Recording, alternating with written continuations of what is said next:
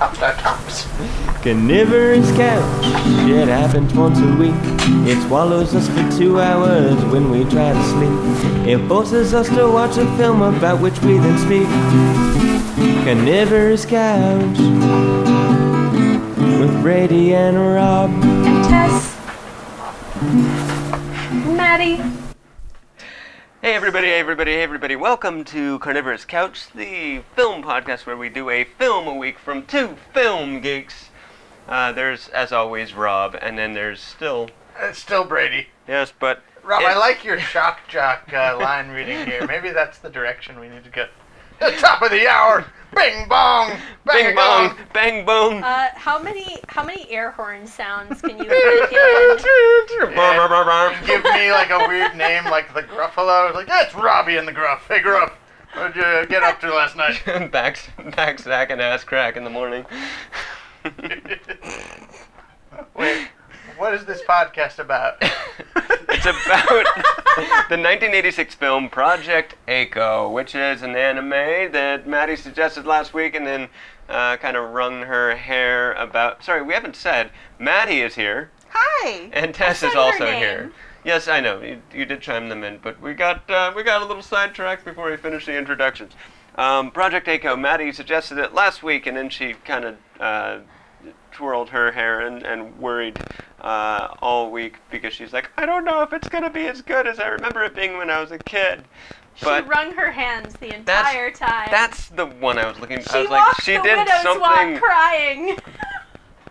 Exactly. And so that's what I was looking for to say. Thank you. Wrung her hands. I was like my hair was really wet. wringing her hair, wringing her hair. You're like, oh God, but Project A-ko, my hair is it's so waterlogged. Okay, so Maddie is cutting out a bit, but I think the reason is just these antennas aren't reaching. So, I guess they're inside a metal box, but that'll probably fix it. Okay, sorry. Aren't we all inside a metal box these days? Indeed we are. So, we did Project A-ko, and we start as always with the plot synopsis. And Maddie, do you feel like doing the plot synopsis? Sure. I have the plot of this movie seared into my brain because it was one of the first anime it was the first anime I think I saw consciously as a kid. I was 7 or 8 and it was on the Sci-Fi Channel and I just loved it. So, this movie is basically just anime trope after anime trope. It starts out in outer space, and we got super confused because the opening is in English, because I guess it's the United States Space Program space shuttle out there.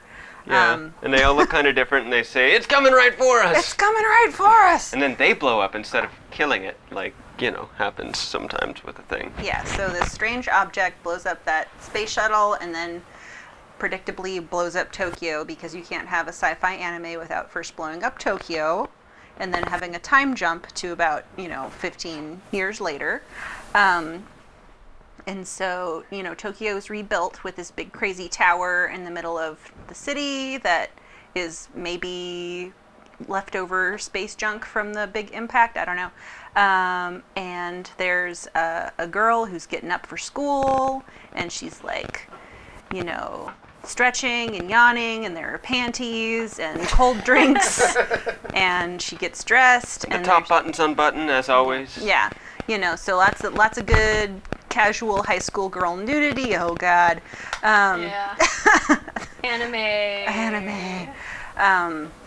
And then she is running late for school. Her friend comes to meet her at the door, and they run to school super duper crazy fast because apparently the red-haired girl, A-ko, whose friend is named Seiko, A-ko is super strong. Oh, now I'm really cutting out. Or somebody is. Yeah, that was me. I get it. Okay. It's fine. So A-ko is super fast and super... No, I'm really cutting out. I understand. Don't worry about it. I'll handle it. Okay. I think it's still getting you. Yes, I know. A-ko is super fast and super strong and runs to school dragging Seiko behind her. Seiko's kind of flying up in the air, and they're doing a lot of property damage. And on the first day, do they run through D? I think there's a mysterious detective-looking person who's smoking who gets crashed into while they're running to school. Yeah, he's kind of a cowboy. Cowboy?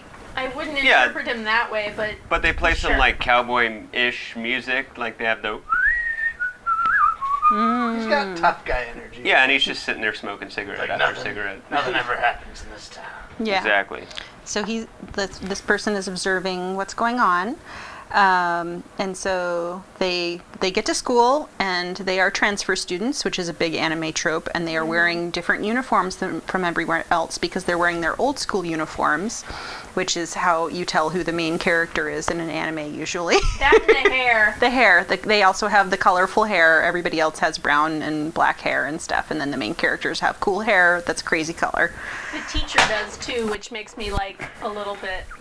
What's up with this teacher? Is it just to signify that she's the worst teacher? Like, She's definitely. Ooh. There's like a sexy teacher trope thing happening there. Like, what Oh, that's much teacher? better. Yeah, what teacher like wears a halter top to teach? I mean, come on. This lady is really pushing the boundaries of what is appropriate for teaching school. Although it is also another trope, which is the all-girls school. And so then, let's see. They do their introductions, and Seiko is super ditzy and super emotional and stares out the window, which is another anime trope, staring out the window. And she cries and all this stuff. And then they have lunch, and Seiko's cooking is terrible, which is another anime trope, which is, like everybody. Oh, and they sit next to Biko, who's got long blue-gray hair and seems very, very interested in Seiko. Okay, so they eat the terrible lunch. They come back and they're late because they were both had stomach upset, I guess, from this terrible food. And so Eiko has to clean the classroom because in Japan, the students clean up the classrooms. They do the janitorial work instead of hiring janitors. Yeah. I think that's kind of cool. I don't know. yeah, I think that's I did not know that. solid. Yeah.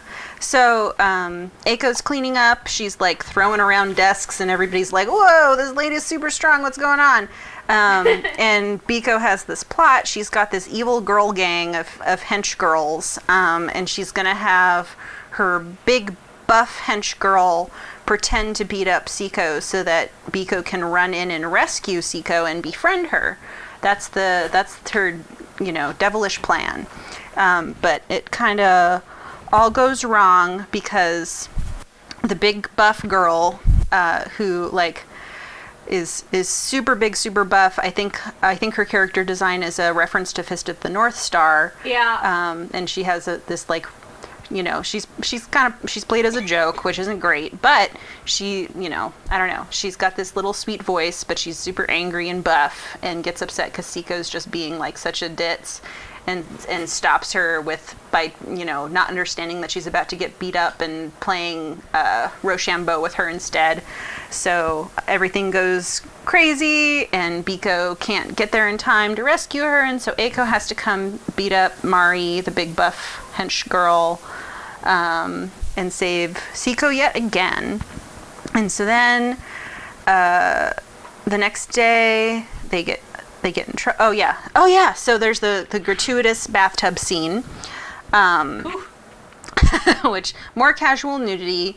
The anime has stopped doing this quite so much since it's become more mainstream in the West. But like a lot of 80s anime will have a lot of like casual nudity in bathing scenes because I don't know, it just did.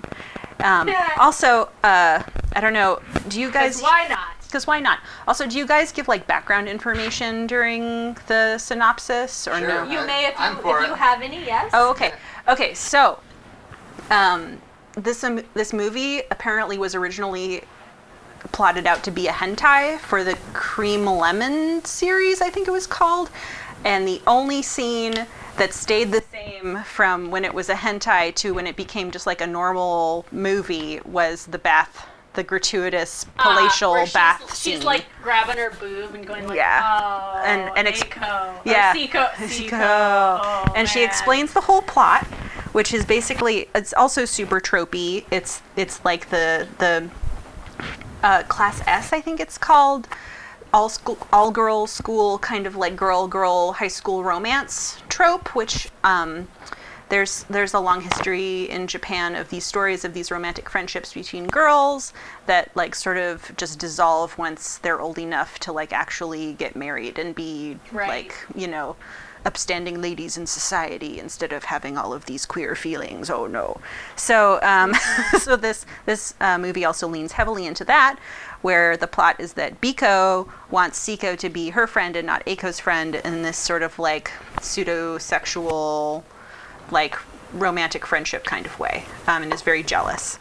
All right, and so the next day, Eiko gets in trouble for having broken all the furniture in the class. Yeah, I don't understand how cleaning up turned into breaking furniture, but I guess it did. I kind of missed that as well. Oh, actually. okay. So she was like stacking all the desks to clean the floor.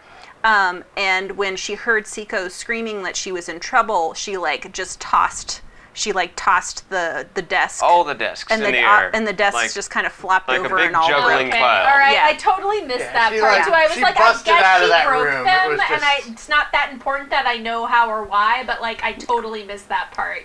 Yeah. It's just like she broke them. It doesn't. This is not a big question. She like she tore breaks out of there. everything. She did a lot of collateral Yeah, like damage. just running out the door could have broken the desks, and I might have missed that part. But Yeah. Yeah, and this movie, I'm not getting it across, but this movie is really funny, and it's got a lot of like Looney Tunes violence in it, like the part with Agent D, the mysterious noir person who keeps getting run over. Like it's very Looney Tunes, and there's like cartoon logic where stuff like magically appears, which is great. And so Eiko's trying to fix all the furniture, and she like smashes her hand with a thumb, and it's like great funny cartoon violence. And then Siko tries to bring her lunch again. Should I keep going? What's going on? Yes, keep going. Just ignore it. Sorry. I hope this isn't going too slow. And then they have like a cute date in town where they go see a crazy... It's a really cute date, and there's some great music. And they go see this movie where there's like... It's like a horror movie where the villain is Colonel Sanders, which is great. Yeah, and I couldn't tell whether or not... Now it's me. I couldn't tell whether or not the flashing was... They just do that to signify that it's a film? It's to signify it was a film, yes. Yeah. But it made me very uncomfortable. Well, I didn't know if it was like, this film is a horror kind of film, and there's a lot of flashing in horror films. There's probably that, but like, I don't know. Like, I think it was just to indicate they were watching a movie more than anything else, even though it was obviously ostensibly a horror film. Right. Yeah. Well, anyway, what happens? Okay. And then there's a steel beam that falls on Siko after the date, and Eiko like punches it in half to save her, and one of Biko's Well, she just henchwomen- stops it from falling. She and stops it it. happens to bend in half just because Yeah. that's the amount of She's force that she strong. stopped. She's strong, and one of Biko's henchwomen films it. Okay, and then all of a sudden we're in space again, and there's this like Captain Harlock looking motherfucker with a glass of wine, and a very sinister glass of wine, who's observing what's going on and talking with Dee about stuff. Okay, and then there's like date surveillance footage that Biko has, and it's another good excuse for Biko to be in lingerie instead of the bathtub this time. And then she decides to make, I don't know. Robots. Robots. Yeah. She decides to make robots to beat her up Well, because she's first super she strong. gets Biko to, like, she makes a robot, and then, like, she has somebody else drive the robot. Yeah, and that happens several times. But the first time it happens, Biko gives the backstory to Eiko and Siko about why she wants to be friends, and apparently they all went to kindergarten together.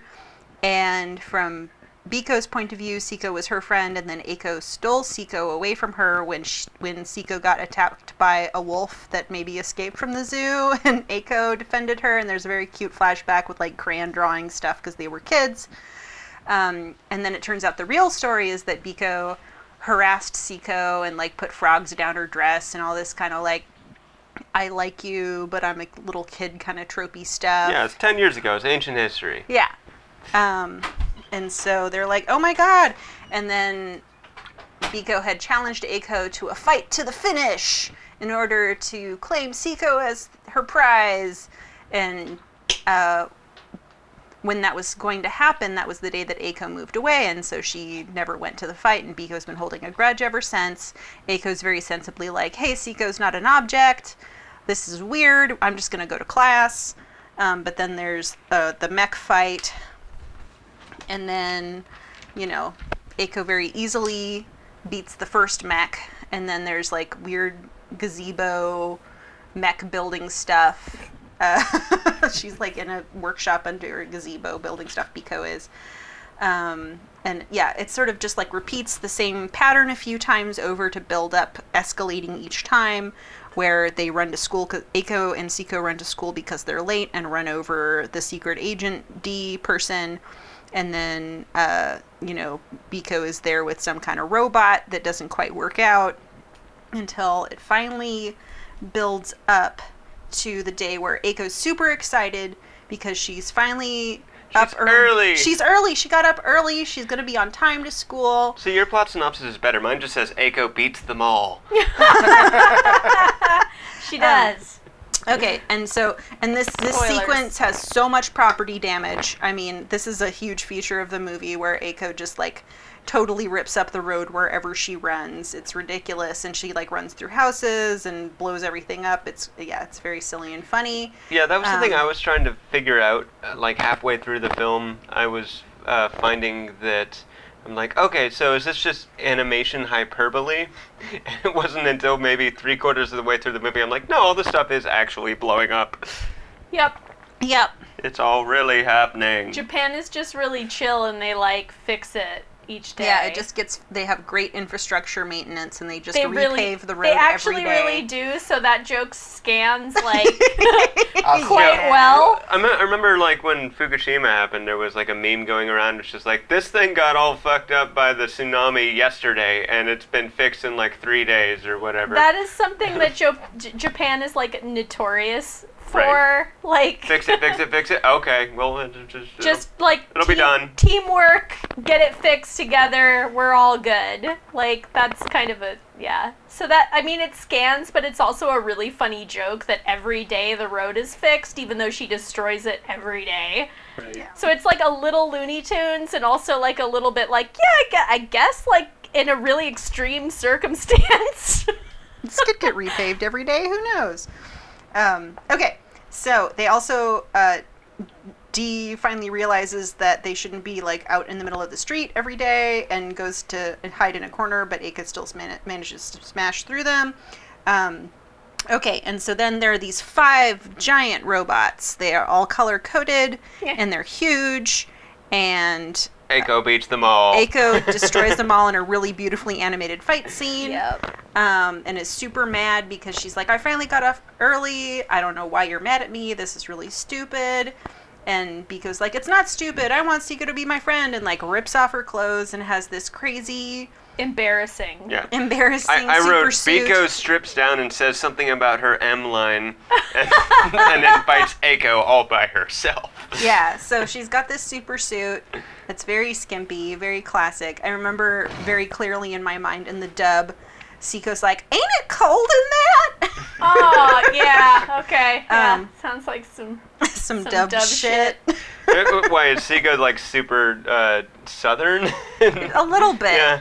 Ain't That's you cold? probably Oh my the god, I'm line gonna where cry. She says, like, that's embarrassing. Right. Ain't it cold? I could, yeah, okay, Yeah. all right, dubs. So, this seems like the right time to ask this question. What does the suit do? Like, I think it knows? makes her stronger because there's no way that she'd be able to fight her without yeah, it. because my Yeah. first reaction is like 5 giant robots didn't do it.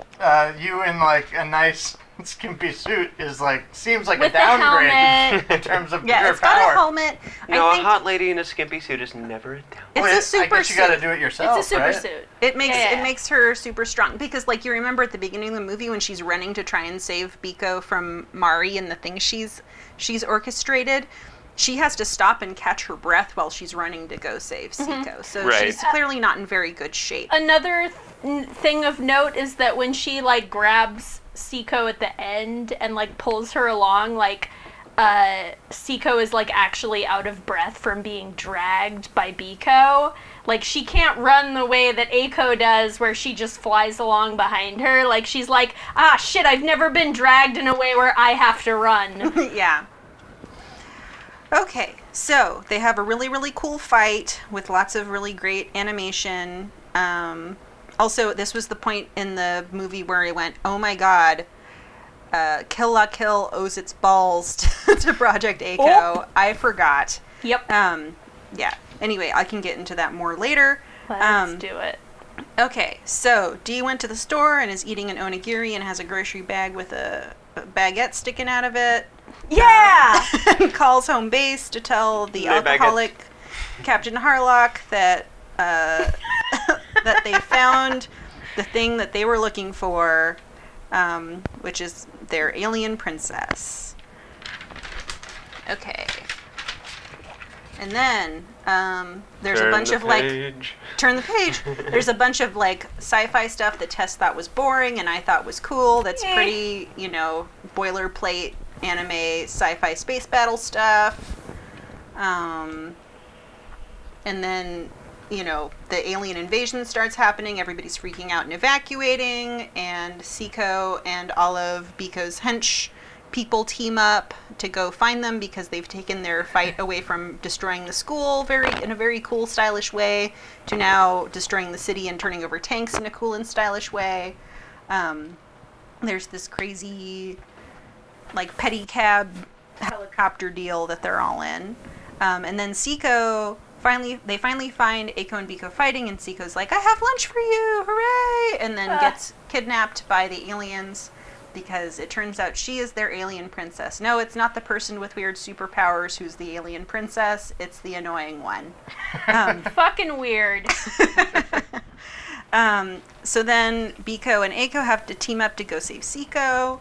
They're flying up to the spacecraft, and Biko accidentally drops Eiko and is like, oh no, I wanted to be the one to kill her. Oh well. And then keeps flying, and then Eiko falls onto a jet, and there's an epic panty shot of epic. And then apparently the guy who directed this movie is most known for his panty shots. That's his signature move. That scans completely. Yeah. So then she's doing this cool video game, jumping from rocket to rocket to get to the spaceship, and then she beats up all of the aliens with guns and who are trying to defend the spaceship. And there's lots of running around. Seiko's in a princess outfit, looking really dazed.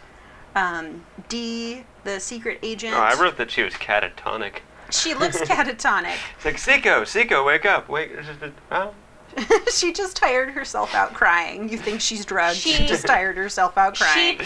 She says she fell asleep crying, according to the Really? subtitles. Yeah. Which means she was sleeping with her eyes opened. Yeah. That is very creepy. I half expected, like, once Biko picked her up, for her to, when she started crying, to immediately fall asleep again with her eyes open. That's what I expected the joke to be.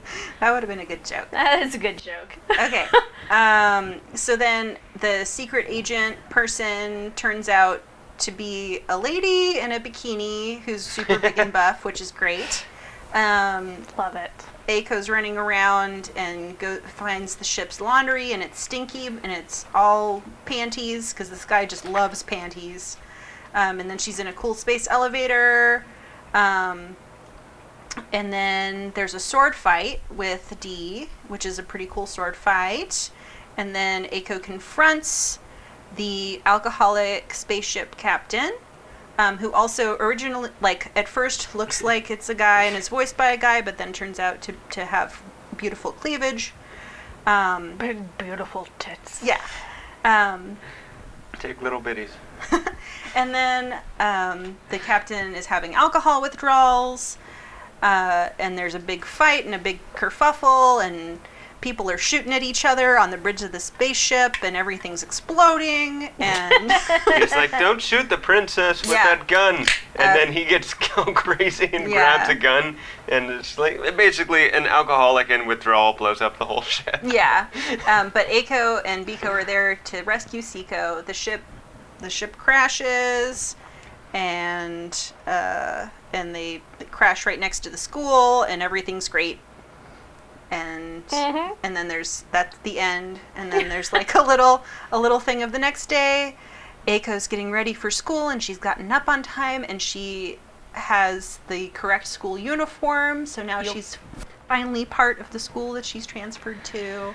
And she passes by her parents, who apparently her dad is Superman. It's heavily implied. He's reading the Daily Planet, and mom's holding a shirt that looks like it has a Superman. Definitely be fucking Lois Lane, for sure. Yeah. Yeah, I was confused by that. I'm like, wait, so are they really just like dropping in like, oh yeah, also related to Superman? Yeah. Just in case you, I feel like that was like just in case you thought that she was actually the princess and they fucked up.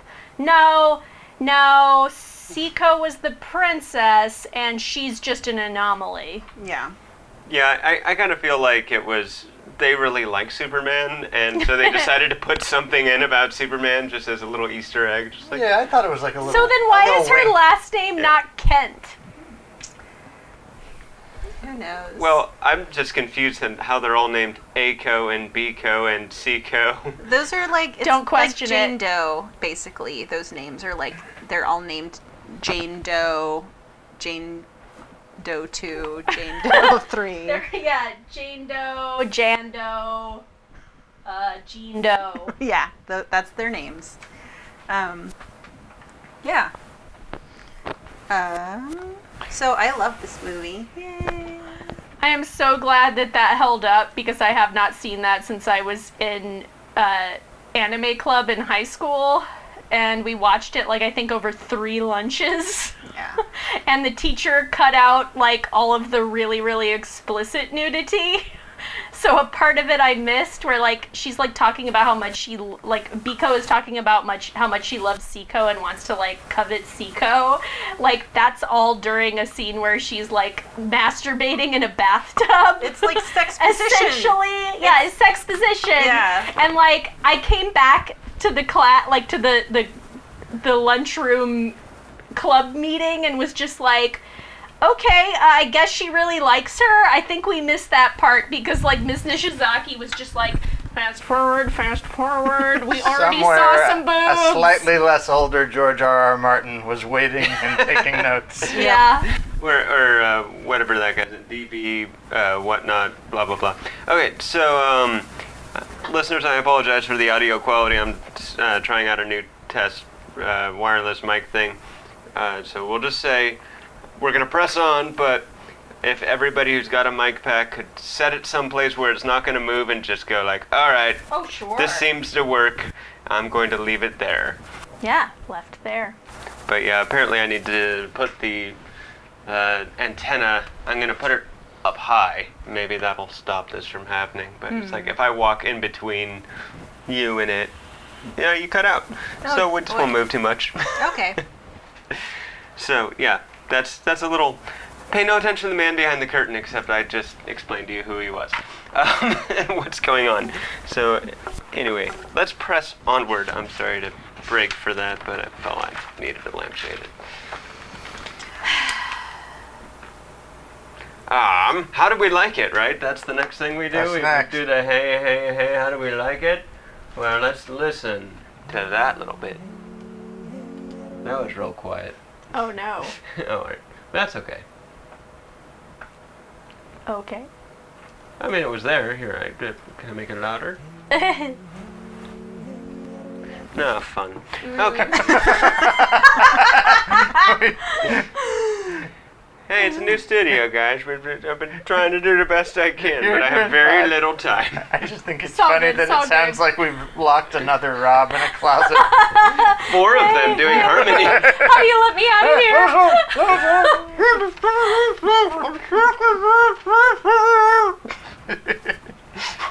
What have wants you to done with start? the real Rob? Well, I liked it, but I think what it could have really used is a perverted old man who turns out to be really, really badass at the end. Alrighty. What, you want Hokusai to be in this movie? Why? Well, we have all the tropes except that one. That's true. Oh yeah, I forgot to mention earlier when I was talking about tropes that also this is so I learned about all of the tropes. This is a very good education in anime tropes, this movie. That also, like, Japanese schoolgirl PE uniforms are so skimpy. It took me so long to get my head around that. And there's all of these girls doing PE, like, with mech suits. It's incredible. So you guys keep talking about, like, all the nudity and this and that, but, I mean, maybe it's just me totally desensitized to it, but I'm like, it didn't seem like there was that much nudity. Like, she changes her bra or whatever. It's kind of... The thing is just that they're high school students, you Yeah, know? they're It's like kinda- 16. It's It's right, a little but creepy. but it's animated, so they're not real. Sure, yeah. You know. And, you know porn when you see it, but this is like, Originally designed to be porn, and then they veered away to make something that they could sell to a wider audience. The worst part of this movie for me was watching the sequence with all the panties and going, someone has masturbated to this. And I don't want to think about that, but I know that somebody has. Yep. Yep. Well, that's the whole thing. You know, someone's masturbated to almost everything at this point. It's true. It's true. You'd be pretty hard pressed to find something. We've been locked down for a while, okay? You can't do a podcast about Project Daco without mentioning that somebody has masturbated to anything at some point. My favorite nights are just me, some lotion, and the original King Kong. Oh, God! I thought you were going to say Aristocats for some reason. I was just like, that's the worst thing he could say. Then you didn't, and I was like, feeling bad for thinking it. Oh, that's all okay. None of us need to feel dirty here. Thanks, Rob. So this is a clean place. It's getting warm and sweaty. It's pretty sweaty in this recording studio. Okay, how did everybody else like it? Because I can gush, but I don't think I should gush first. I thought it was really funny, and so, like, obviously, like, the connection of Kill la Kill is not to be denied. That is totally a thing that is, like, Kill la Kill would not exist with this movie, I'm pretty sure, without this movie existing. But the other thing that I thought it most reminded me of was Ranma 1/2, and I looked it up while we were doing the plot synopsis, and come to find that this movie is 1 year younger than the first, like, issue of Ranma 1/2. Like, not even the cartoon show, just the manga coming out. So, like, the show this movie came out in 1986. Yeah. And the first issue of Ranma 1/2 came out in 1987. So this is, but show was a little later. I want to say maybe 90s. By that point, maybe 89. But there was a scene in this that I have seen play out in Ranma 1/2, 100%. Like the scene where she's like, "We were in kindergarten together. We got in a fight. Like, I challenged you to this." And, like, Eiko is just, like, looking at her like, "What? I don't know what the fuck you're talking about." "Oh, wait a minute, yeah, you're that bitch." Like, that has happened in Ranma so many times. That's just Ranma's character. Yeah. And, like, in the back of my head, there was no background music during this scene, but I just heard that Ranma 1/2 background music when stuff like that happens, just like that. That was what was playing in the back of my head. Yes, you get it. Yeah. So, yeah, this not only apparently it is Kill la Kill ode, like, so much to this, but, like, Ranma 1/2 maybe wouldn't even exist in the way that it does without this movie. Maybe, or maybe that was just They're like a contemporaries popular. in a way, And I think I don't know. and I don't know everything that came out at the time. Yeah, me knowing But- almost nothing about anything, I kind of think that this was just the early... this is one of the early markers of anime being popular, or, you know, at least having a niche in the United States in general. So I think that everything that just kind of got in, they would borrow from each other and be like, "This works for you, I'll do it too." Yeah, and I think maybe more than that, it's that like anime had existed in Japan for a long time, but it wasn't until around the 80s that people started like, you know, playing with the tropes and doing like, you know, really funny shit with them. Yeah. Like before that, yeah, like exactly. Well, that was the word I was looking for. I mean, like deconstructing the tropes and trying to make jokes about them and things I think that. I think we did. I guess we haven't done Back to the Future on this podcast, but this reminds me of a line in Back to the Future where, like, you know, it's a Japanese video camera he's brought back to Doc Brown. He's like, "Oh, the Japanese, they make crappy stuff." He's like, "What are you talking about, Doc? All the best stuff comes from Japan," which is a very 1985 for them attitude. And well, that's the technology too. It's right. like. But yeah. I think that a lot of it has to do with anime coming, you know, with that the technology comes over and that the culture comes over as well, and that maybe that was I don't know, I don't but think that's the I'm case. theorizing. I think that that's was the that case. had definitely more to do with the technology than like the media. Okay. Well, it was just a the thought. media It was a thought I the had. media was coming Thank over you, at Russ. that time. It Starting just to was drift like over. only nerds watched anime in the 80s. Yeah. Fair.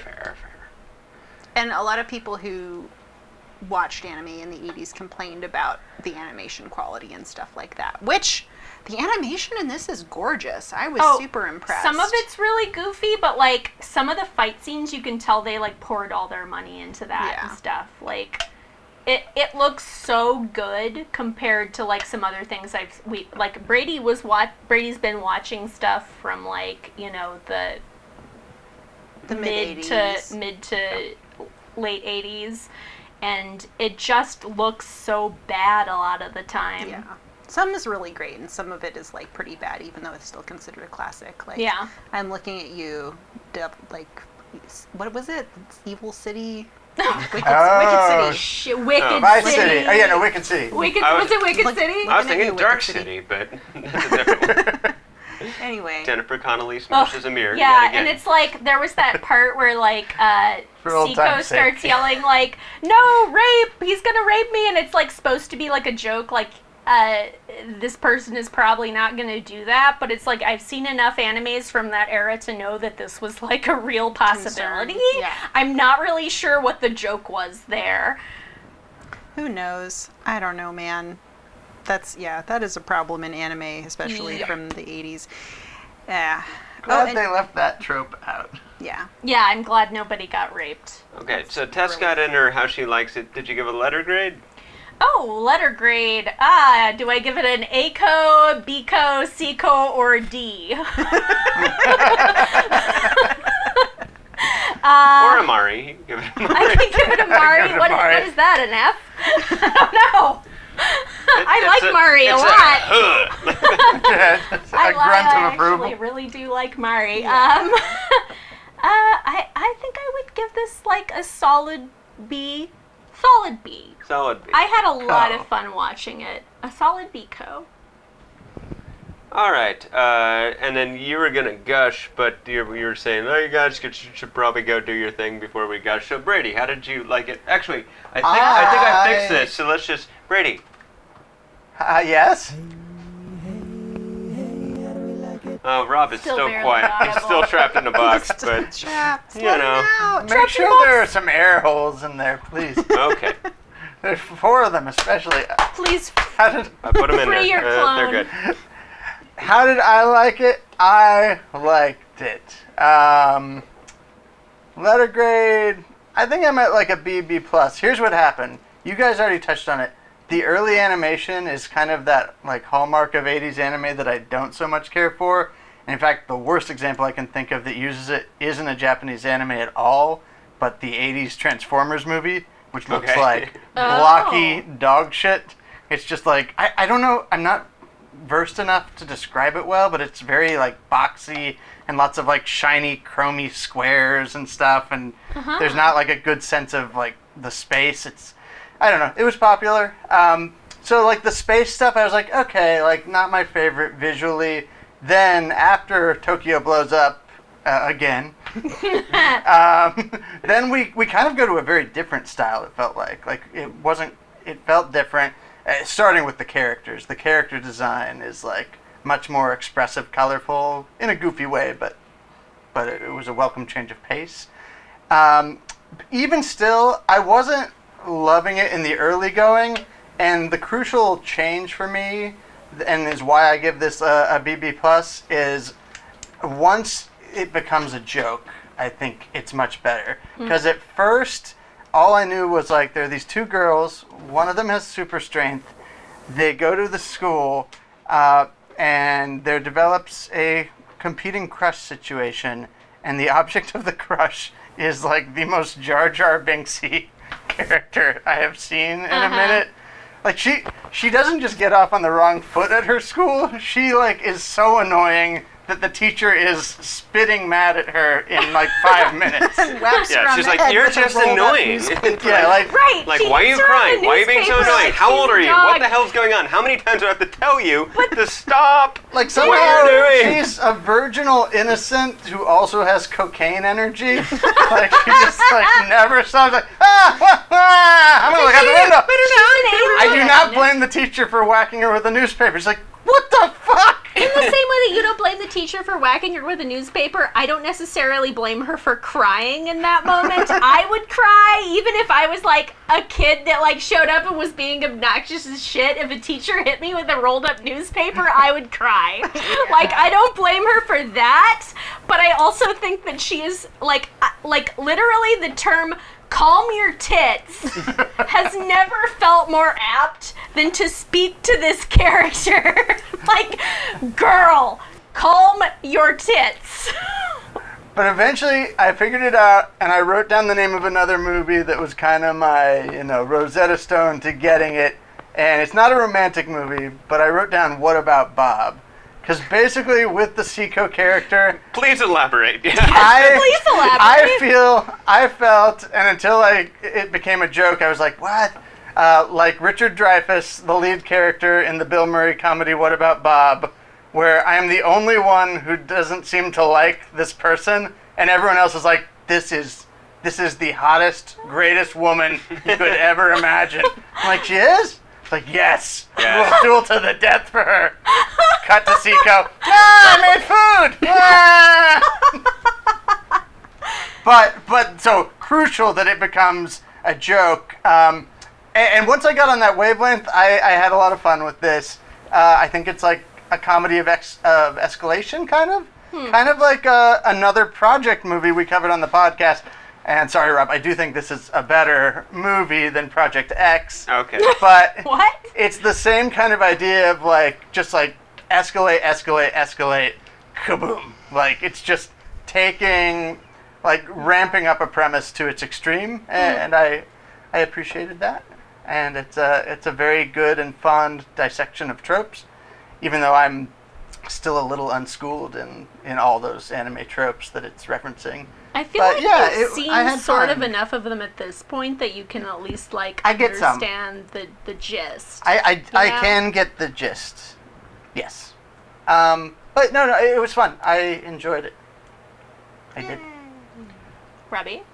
I didn't enjoy this movie that much. I don't think it's bad. And I guess the opening, especially with Seiko just going like, and I was like, I had a bit of a hangover headache, and it was just was not the Wonderful. best thing to fucking like. God, it's no wonder that Wine Mom Captain destroyed the whole ship. They were like, fuck this! Yeah, well, initially, you might hit Seiko. And then it was just like, no, I don't care. I need booze, and I don't care if I hit Seiko. Fucking everyone's going down. That's just what's happening. Being around Seiko is like being around a person who not only won't let you get a word in edgewise, you can't really get a thought in edgewise. It's like such a blanket of noise. Yeah, and it wasn't bad. I was just like, oh, okay, so this is an anime. This is definitely an anime. But I didn't find Yeah. I didn't find it like mind-blowing or this and that. I'll give it a B-. Oh, All right, well, at Good- least that's a we're good score. We're no, all in kind of the no ballpark. Seikos in this Well, room. given that I've given I think everything else a B since we've re-upped the podcast. You know.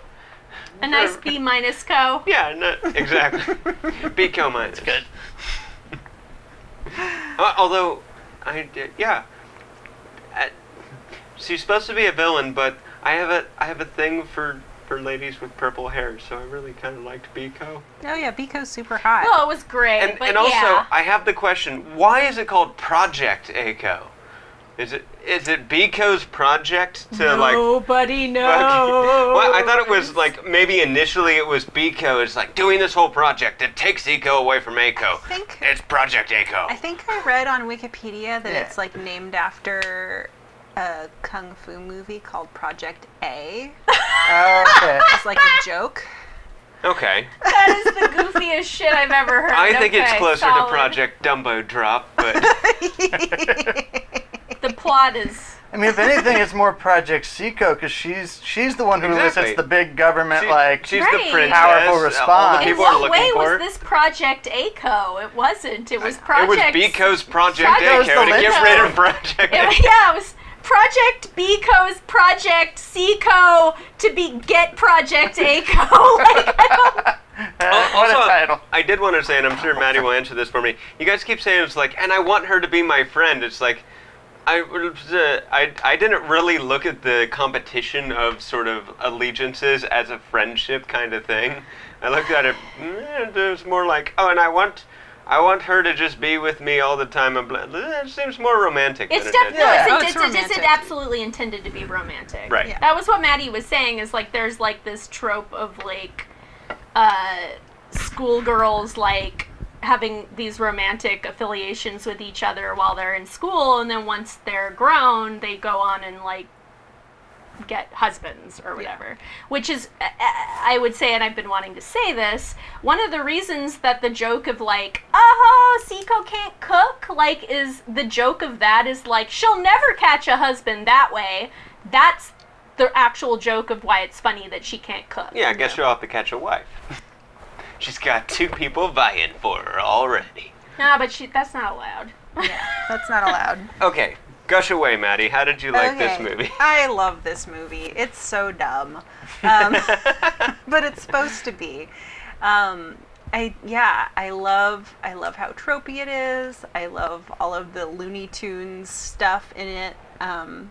Not a ton of anime does Looney Tunes kind of jokes and stuff like Ranma does, and this Ranma does, totally does. and later on Kill la Kill does, and a lot of people commented on Kill la Kill having sort of Looney Tunes energy, and I had forgotten that the precedent for that was this movie. Also, Biko's outfit is extremely similar to Senketsu in Kill la Kill, and Biko's character design is very similar to Yeah, I can't remember her name either. Kiryuin. What's Yeah. her first name? Oh, jeez, yeah. Whatever. We all know the little friend that loves. No. Biko is the her little friend is Yeah. also very similar to Seiko. That's what I was thinking. Seiko is very friend. But then the student very similar. council president Kiryuin, Right, who ends up being spoilers for Kill no, la Kill. don't spoil it. But she's I very. can spoil it if I say Oh it's yeah, a spoiler. I didn't say ahead of time. This is a spoiler-full podcast. But this is a spoiler for another not anime. only Don't this spoil movie, it. but every other movie you could watch. So. Okay, fine. But I won't anyway, spoil. yeah, the student council president looks a lot like Biko, also. So Yeah. So she totally does, and then that's, and like the little friend looks like Seiko. Yeah. like, And has to an Seiko extent. And, like, energy. it's mostly that she has Seiko energy. Like her Yeah. energy is 100% Seiko. like the dumb best friend. Yeah, it's just like, oh my god, I love you so much. Never let me part with you. Ah. Yeah. I don't know, and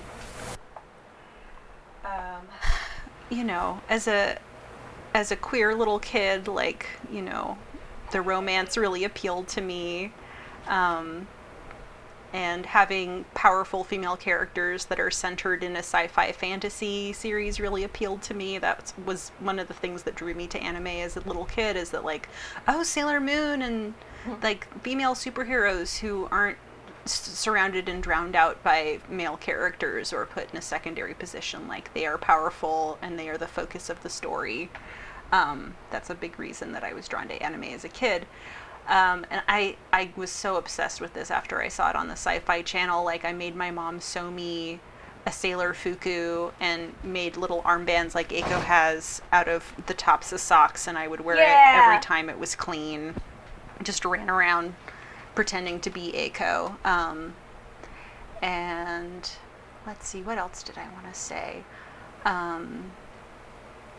I don't know, it's just funny and silly, and the animation is beautiful. The fight scenes are gorgeous, and it's very well constructed. Like, you think, what's this space stuff got to do with these girls fighting? And then it all crashes together at the end in this really amazing way. And yeah, I just love it. It just makes me so happy. I give it an A. Yeah, there was definitely the what's this space stuff got to do with this? And they did tie it together. They tied it all together nicely. Yeah. And the music slaps. Joey Carbone. Joey Carbone. The music was really like it. Joey Sandwich Face. Shocked me how much I was like, name yeah, might be- okay. I remembered all of the songs. I could like sing Maddie along. was singing along like the whole time. Whenever one of the English songs would come on, Maddie was singing the lyrics, and I was like, yeah. Sometimes Japanese anime does have like American sounding like English songs, so I was like, okay, cool. Yeah. And I also, I don't know. Yeah, I liked all the gender weirdness in it too. I always have been drawn to stuff with gender weirdness in it. And watching the dub as a kid, they really sort of like highlighted and made the aliens being sort of really butch women into more of a joke, and so that was part of why I was so nervous leading up to watching this together. I was like, oh god, is this thing I love transphobic? But in the Japanese, it's not mentioned. It's just like, I don't know. They're just butch lady aliens, and I don't know if they just wanted to have more body diversity, or they just were like, we get to draw more tits, yay. Yeah.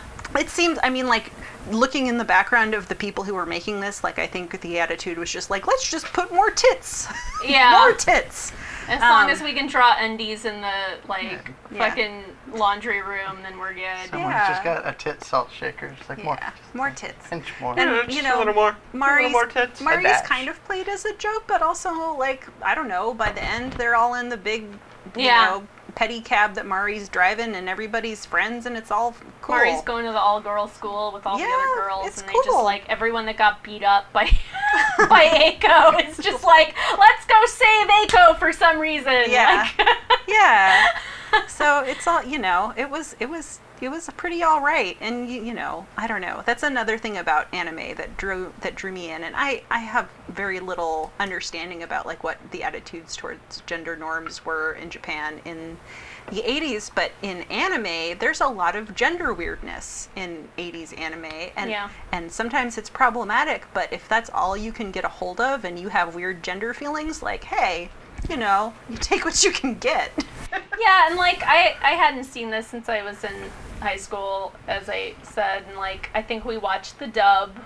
I have very little memories of that, but like watching this with the subtitles and just the Japanese, like, you know, you had kind of prepared me for maybe it being like weird gender, like maybe a little transphobic, and like I didn't feel like that was what was going on at all. No. I just kind of was like, okay, this is cool. Like she's just a real big lady. Yeah. Like, you know? In the dub, they make like Eiko and some other characters comment on it. I think because maybe they didn't think that American audiences would understand the that joke, it was yeah. even the same character. Yeah. That like D was the same character as before, after Yeah. you know, taking so like off the trench coat. in the anime too, like so when Mari is like getting ready to fight, like she's making really deep, gruff fighting sounds, like, you know, Fist of the North Star is the best it's very possible example. it's very Fist Fist of of the the North Star. North Starry, and then when she speaks, she has like a really high-pitched anime voice, and then when she's like buffing up again, she like goes back to like grunting like Fist of the North Star, and I think that's kind of the joke, and it's like, I didn't feel particularly offended by that. Like, I was just like, okay, I get that she looks like she's Fist of the North Star, but she's actually like a Japanese schoolgirl. Yeah. Like, they just wanted to make Fist of the North Star jokes in an all-girls school anime, I guess. Yeah. But, I mean, and, like, I guess maybe someone could have some criticism of that. They certainly could. I don't yes. necessarily feel that way. I was just like, okay, that joke barely scans, but I get it. Yeah. Yeah, I don't know. I don't want to speak for anybody else. Yeah. I'm like, yeah. Yeah, I don't, yeah. Who knows? It was confusing to at first, and then, I was like, okay, I think I get what's going on here. Yeah. She's just a Japanese schoolgirl, and it's just this to the North Star. Other than that, when she's not talking. Yeah. Well, Okay. there's much to be said, and there's much more that we can talk about, but why don't we run away and do understudy and then come back and do what's it all about? Okay. Yep. Sure. Okay. So hopefully Rob is not too quiet with his guitar sitting in there, but we'll see how this goes. Here we are. We're so sorry we couldn't get the actors to do the scene from this screenplay, but we got 2 understudies, and to be honest, they're probably more famous anyway. So try to guess the actors, try to guess the movies. Tweet us at CARNY Couch. This game called Understudy is happening right now. So, let's calm ourselves down with a hot drink. Ponyo, will you hold the light for me? Coming! Okay. Who wants to bet that the water is working? I do, huh? I do! Water. Water! We have our own water tank outside in the yard. Oh, wait, sorry. We have our own water tank outside in the yard, huh? Yes, quite right, what I was going to say. And who thinks the stir will light? And light. All right. All right. We have our own propane tank. Okay, let's all sit at the table. Okay. Okay. Ponyo, the table's over here. Now sit down like this. Now put your stuff down. You need to use your hands, huh? No, I think I'll use feet. Look at that. What are you guys doing? Look at her feet. They're just like hands. Uh-huh. Here you go. It's hot. This is the best. Oh, that hit the spots. Ponyo So, wants... oh, I'm sorry. Oh, it's all right. You're my son. What would the 2 of you like to do now? Ponyo wants ham. All she thinks about is ham, Mom. I'd better make some dinner, then. First, we should start the generator, so we can call Koichi. That's my dad. We need power to talk to him on the radio. He's out at sea right now. But he'll be fine. Uh-huh. Is he still an evil wizard? No, of course not. He's the captain of the ship. So, Ponyo, what's your dad like? He hates humans.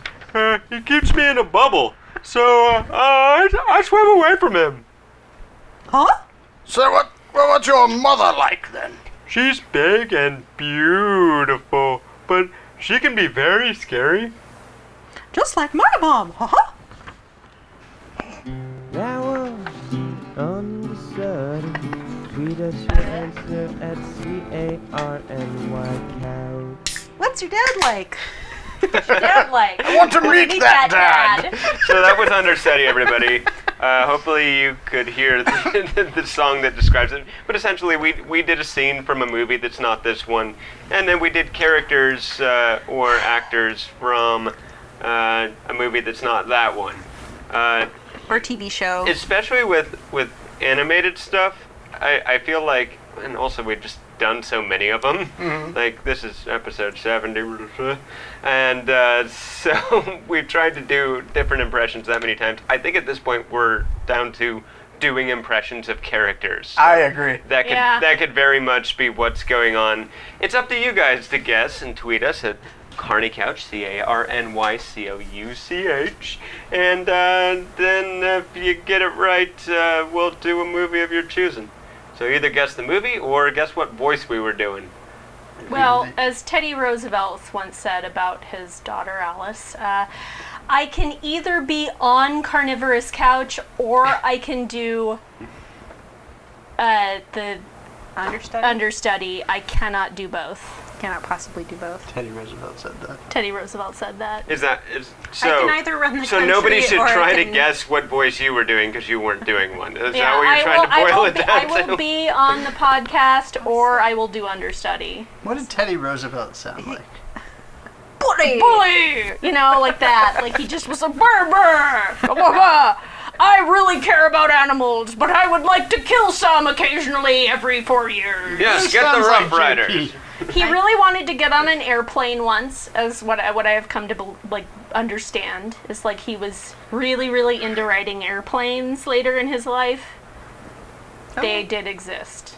I thought you were going to tell me that he was like trying to shoot animals from the airplane. Oh, if anyone had told him that he could do that, I'm sure he would want to, but it probably did not cross his mind because airplanes were fucking terrifying then. Yeah, and also people typically shoot animals from helicopters. It's a lot easier. Oh, if he could have had access to that, I'm sure he would have done it, but he would have made it so that you could only do it like every so often. Yeah.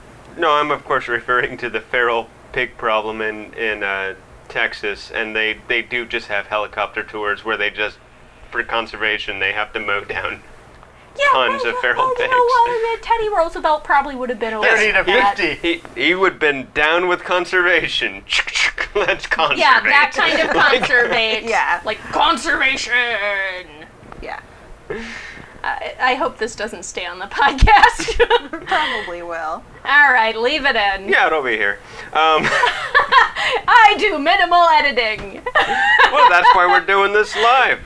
In All fact, right, you all could right, be all right. listening Doing it live. Are you listening right now? Okay. That's kind of creepy. I don't want. At any rate. Are you listening now? The next segment is called What's It All About? Someday I'll record a sting for that I can play I thought you back had way a too sting for quietly. that. Nope. No, it's just us going, What's it all about? What's It's it all the original about? doing Okay. it live. Yeah. So I can just yell it and like, what's it all about? Well, And like why don't you that tell guy- us? At the end of the What's it show. all about, Tess? Please don't make that your drop, I beg you. I was actually planning on just going back through all the podcasts where we've done it and make a mashup of all the times we've Watch it. introduced it. So yeah, like that'll the be in there. voice, That is cowboy part of it, ragdoll and it with will that. This happen. is empty anyway. It needs charge. Okay. So anybody want to say what it's all about? Is that so? What's It's all, it all it's all about? It's all about salsa. It's all about. Salsa about. I don't know. It's all about making some money off an anime movie. I don't know. It's The very animation silly. couldn't be that good if it was just about a cash grab. I think we pointed This out. looks like a labor of love to me. I'll go Yeah. with a character moment. I think points out what it's all about, where basically the guy, D, who's been a shadowy person standing in the street trying to observe what's happening, and every morning he gets blown over by Eiko, and finally he's like, all right, I was being stupid. I've been standing in the street and the same fucking thing keeps happening to me. I'm just going to stand to the side and it'll all be cool. And the same thing happens to him. That, to me, is the movie in a nutshell. It's about tropes that get repeated in an art form, specifically anime, and kind of like skewering them while also being loving about them.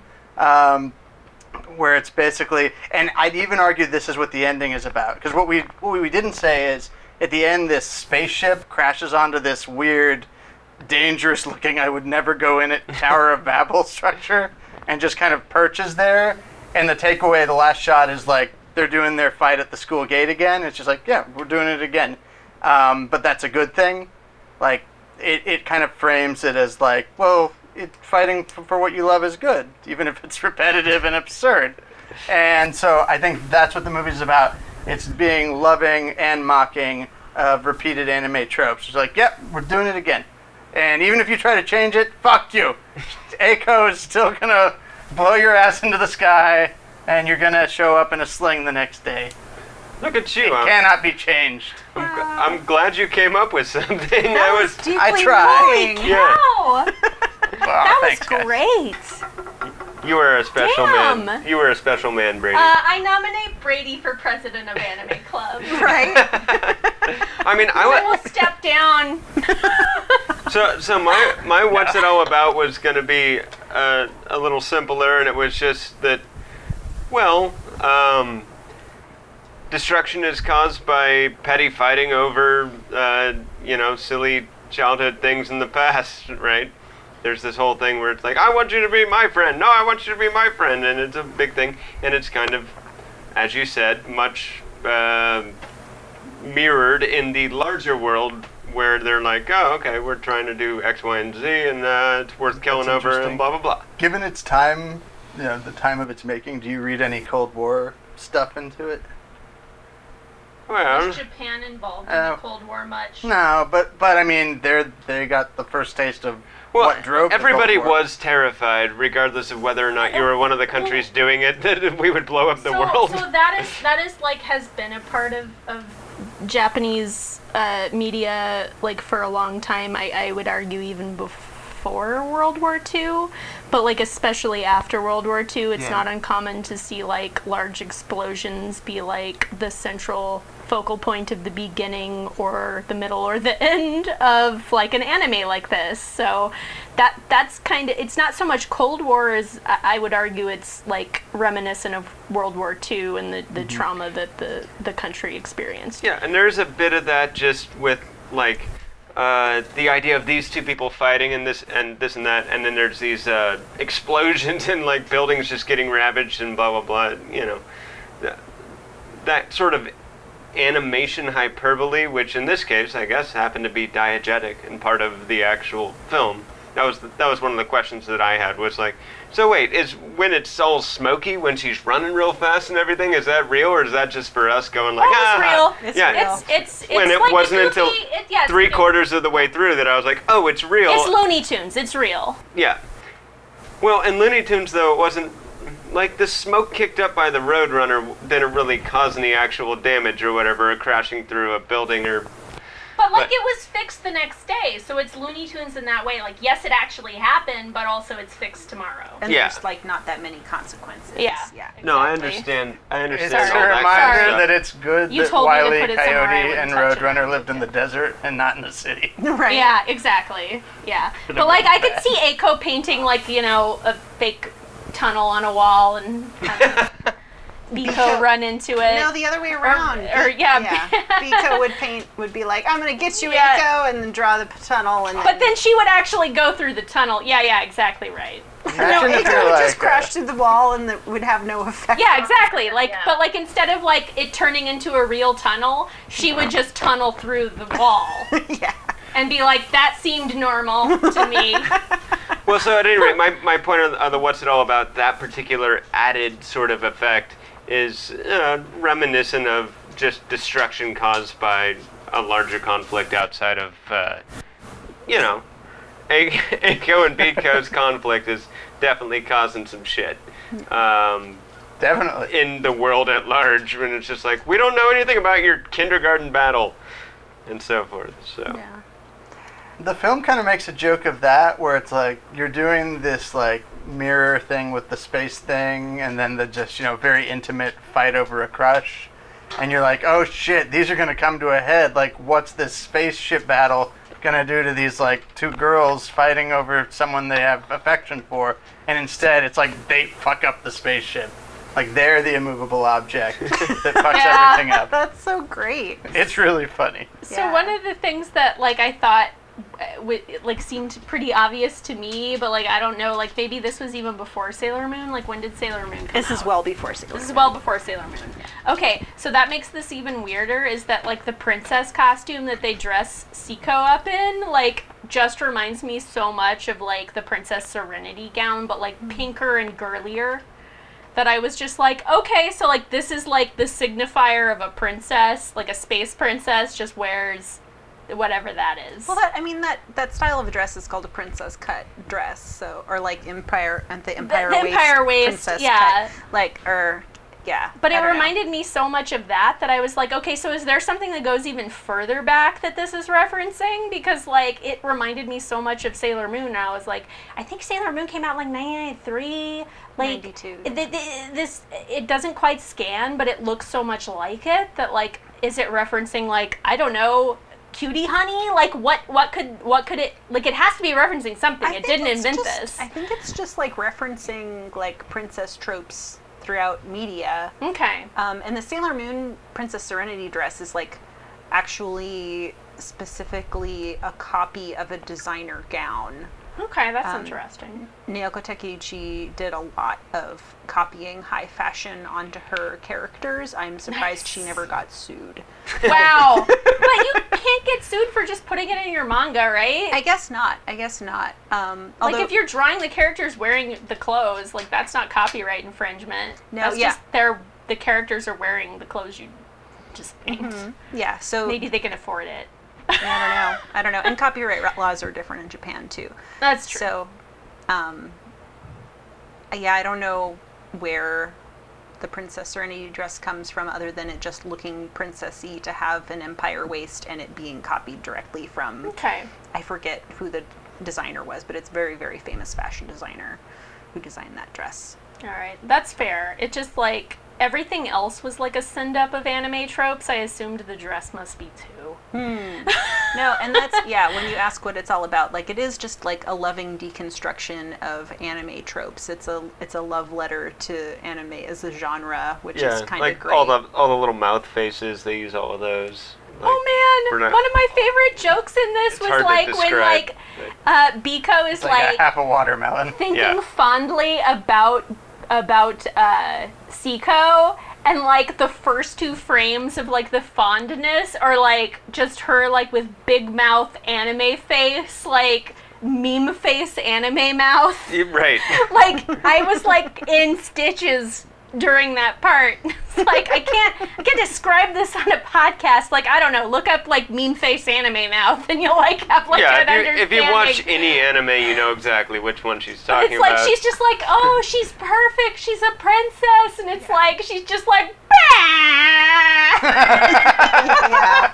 Now, and I love how rubber facey everybody in this is. I feel like a lot of current anime, the faces have lost a lot of expression for some reason. Like, nobody pulls a big, crazy, like, off-model cartoon face anymore in most anime that I tend to watch. And I miss haven't that. I miss watched that. new anime since like Kill la Kill, I would say, but like And that definitely had the off-model face thing. And like, it sure did. some shows still do it a little bit, but it's not as prevalent. People just have their pretty anime faces that don't move as much. And I'm like, I miss the rubber face. I miss, like, the super deformed, as they call it, and like that kind of stuff. crazy cartoon faces. It does, I mean, it does still happen. I don't want to, and I don't watch enough anime to know for sure. Maybe I'm I just sure watching the don't. wrong anime. I do watch more anime than you, though. You do. But yeah, I think Kill la Kill was the last one that I watched in full, and like that had that. But Well, like but that's because that one's also like a really goofy one. Yeah, that one had more of those throwbacky tropes. Purposefully silly with like insane tropes. But yeah, I love it, and I just, I do love it all being centered around like interpersonal girl friendships, and Yeah. that's the most powerful driving force, even though everything is explodey spaceships around Yeah, and it. I always get bored when there's explodey spaceships. I like the explodey spaceships. While we were watching it, Tess I was complaining about my eye's been bothering me, and I was like, oh, reading all these subtitles, I told you could basically go to sleep. Yeah, and she it'd be was fine. like, you can close your eyes during the big space battle, and I was like, no, I'm the one who likes big space battles, Tess. Yeah. I want to watch the robots That's fight. why I never got into Evangelion. I want to watch the robots love. Yeah. No, giant robots shouldn't fight. Giant robots shouldn't fight. No, you Steven should. Universe. Yeah. You should just be That's like together one of and the be best happy jokes. about Yeah. it. Yeah. Listen to Barry White music together.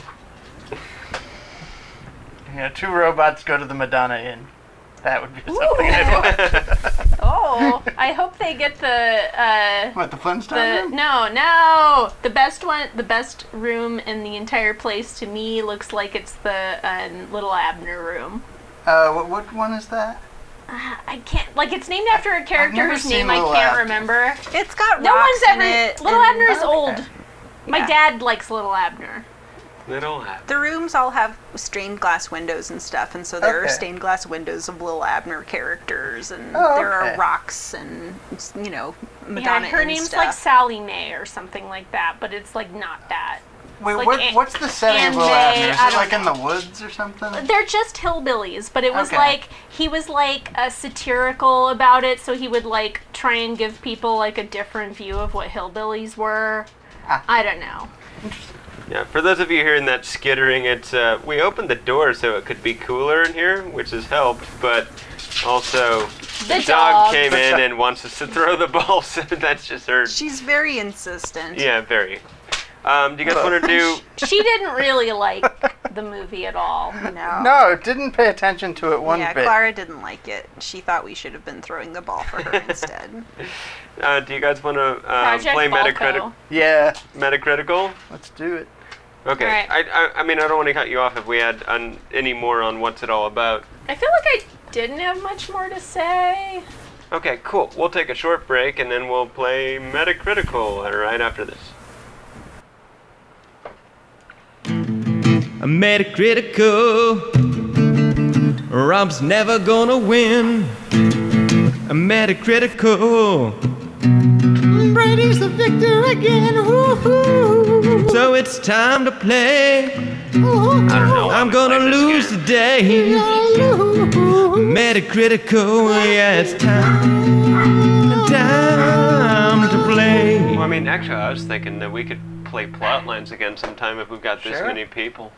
But at any rate, we're playing Metacritical. Metacritical. It's where we try to guess the Metacritic score of a given movie, and then everyone guesses. And, we sum up after doing 5 movies, the total scores, and whoever's got the lowest one, kind of like golf rules, they do good. They golf win. rules, golf rules. My other thought is I could feed you 8 shots and make you try to guess scores from obscure movies again.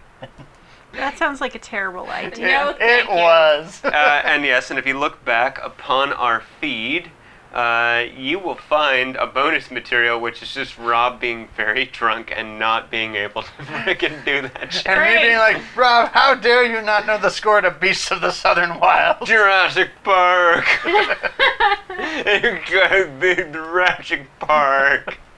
Alright, let's not do that. Okay, so, let's have Brady pick the first one, because, no, actually, gives me an advantage. let's have Maddie pick the first one, since she introduced Pick us to the the movie. wonderful Project Echo. Okay. It was wonderful. I think we Yeah. all enjoyed it a lot. Yeah, to one degree or another, we all did. Yeah. Exactly. Okay. How about did I do the Utna movie last time? I don't think so. Okay. But I think you might have a hard time finding It might not be on Metacritic, but we can try. Give it a try. shot. Let's give it a try. So, Adolescence Apocalypse, Revolutionary Girl Utna the movie. Yeah, yo. Alright, so what Okay. score do you think it got? I think it got a 72.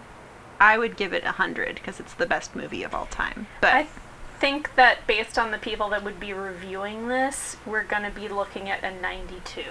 oh wow. If it's on there, which I don't think it is. So you're guessing low amount of reviews, passionate response from whoever did it. Yeah, that's Interesting my thought. strategy.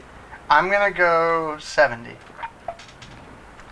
I'll go with 86. Let's see. That's So what it's we just usually it do. would just be Revolutionary 90. Girl. I think I said Utna. 92. Did I say 92 or 82? 92. Doesn't matter. 92. Sorry, Rob, would you repeat yours again, too? 86. Revolutionary Girl Utna. No results found. Yeah, I didn't think it was on there. Okay. Why don't you give it another shot, Maddie? Okay. And also, what we should do is whoever picks the movie, the person to the right of them, which in this case would be Tess, will guess first. Person Yeah. to the right of her, Brady. Just so you guys who are listening can visualize it. That's how that rolls. Okay. What's another movie? All the True Stories, the Talking Heads movie. Alright. I think it got a 90. That might be in there. It's possible. Yeah, it's probably in there. It's possible. I'm going to say 89. Brady. Let me go with 79. I'm gonna go with 86. All right. Just like before. Okay, Hand me so that little blinky doohickey. true stories. Hand me the blinky doohickey. Thank you. You're not honey, but thank you. Okay, true stories from 1986. Does that sound right? Mm-hmm. Okay. Make sure it's movie details and credits. Starring blah blah blah. Director David Byrne. Okay, yes, that's the right That's the one. It's 67. Holy cow! That's terrible. It's such a good movie. Why would it be so low? It's one of I my mean, I favorite know it's movies. not. I was counting on my passionate response thing. Yeah. Because those dicks at Metacritic don't like David Byrne. No, it's so Everyone good. likes David Byrne. I know, everyone should like David Byrne. It should be totally fine and understood got- that David Byrne's really cute. John Goodman singing and being adorable. That's kind of incredible. Okay, so Brady wins by voting the lowest, but he still wasn't low enough, which is insane to me. Yeah. I think that's a great movie. Like when Brady said his low ball number, I was like, okay, he's probably going to be spot on, but it was lower than that. Weird. No Okay. accounting for taste. So it's your So I it's your need to- pick yeah, next. I need Tess. to I need to pick next. Okay, so I'm gonna pick, because I've been thinking about it a lot with watching the anime. Let's do Spirited Away. I think Spirited Away has a really high number. I'm gonna say 90. I think it's even higher than that. I'm gonna say like a 90. Shit, I'm gonna go like 98. Oh, wow. Wow, that's like a never before on this That is a website. very well reviewed movie. Yeah, I know, which is why I went 90. Yeah, Spirited Away. I'm thinking 82. I'm going to say... But it has a lot of reviews. I'm going to say 89.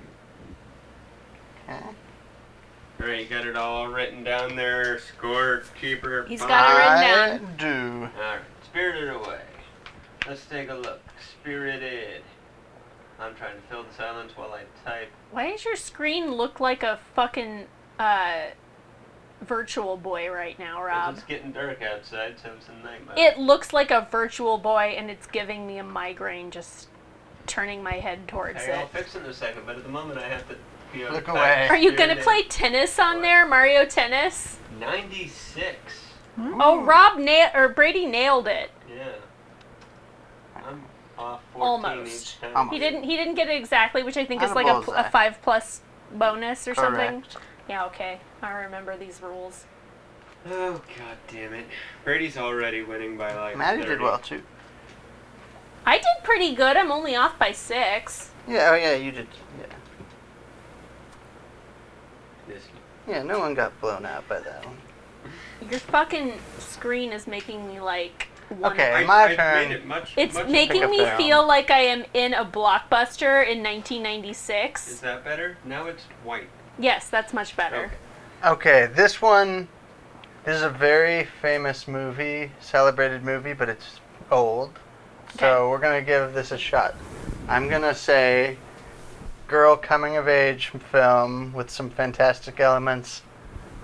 Spirit of the Beehive from Spain. What 70s the movie. fuck movie is this? You watched it with me. You watched part of it and Wait, fell is this- asleep with me. Is this the one where the girl is really I always fall into asleep in your arms, the Brady. It's about a little girl who like gets I s- obsessed with the fucking that one movie? The She goes and sees Frankenstein, Yeah. where Frankenstein kills a girl about her age, and she gets death obsessed. And okay. she's in Franco's Spain. So what do you think? Oh, I it's, remember. what Yeah. score do you think this got if it's Well, on it could there? be my guess first. It would. I'm last. No, I thought because he said it. No, he, then it's that's to how. the- No. This is how we've been playing up No. until this point. It's how we played for the first thing, and then I corrected it and said, so since Maddie, you're saying the movie, Tess guesses first, and that's how we did. Yeah, and I Okay, guessed well, I first on fucked up. yours. I fucked up the rules, but I feel like we should. Okay, whatever Move you on, guys move want to on. do. I Go. mean, I guess it really doesn't matter, but It doesn't if you matter, wanna and do this it is a that way, boring I'm topic open of to it. conversation. Let's go. Let's do it. Because I Well, fucked I up mean, the we're filling this rules. stuff with the. Okay, People are getting angry, I think. I'm not angry. I'm just like, I fucked up the rules. Yeah, I so. want pizza. Yeah, people want Tess, pizza. let's let this move along. I want Yeah, pizza. move Let's on. do it. Let's Move do on. it. All right, go ahead. Okay, what the hell's the name of the movie? Spirit of the Beehive. Spirit of the Beehive. I don't think it's going to be in Metacritic, but I think when it is, it'll be in 92. It's my turn. Yeah. I have no clue. I'm gonna just give it a C, 75, because I don't know. I have seen it. I don't think it's going to be on Metacritic, but if it is, I'm going to go 91. And Brady, what do you think? I'll go with a 95. Where? I'll hold you all in suspense because Beehive's probably one word. Oh yeah, it is. It is green at 87. Oh. Holy cow. That's a 5 We were for all me. under. That's pretty good. I'm pretty good at the Yeah, 5. good job, Rob. I'm pretty good at the 5. All right, so I You get say 87? 87 is the actual one. I said, You get a 5, Tess gets a 4, Yeah. I get an 8, so Maddie gets a 12. I'm actually, I'm going to harp on this over and over again this episode. 2007's No Country for Old Men. Mm-hmm. Oh my god. Brady's going to know that one. Do you know it off the top of your head, Brady? Yes, he does, but doesn't No, matter. it's been too long for me to. I know it's very high. 'cause It doesn't matter. Just don't even give anyone clues. Just Maddie, what do you think? I give 92. 94. 97.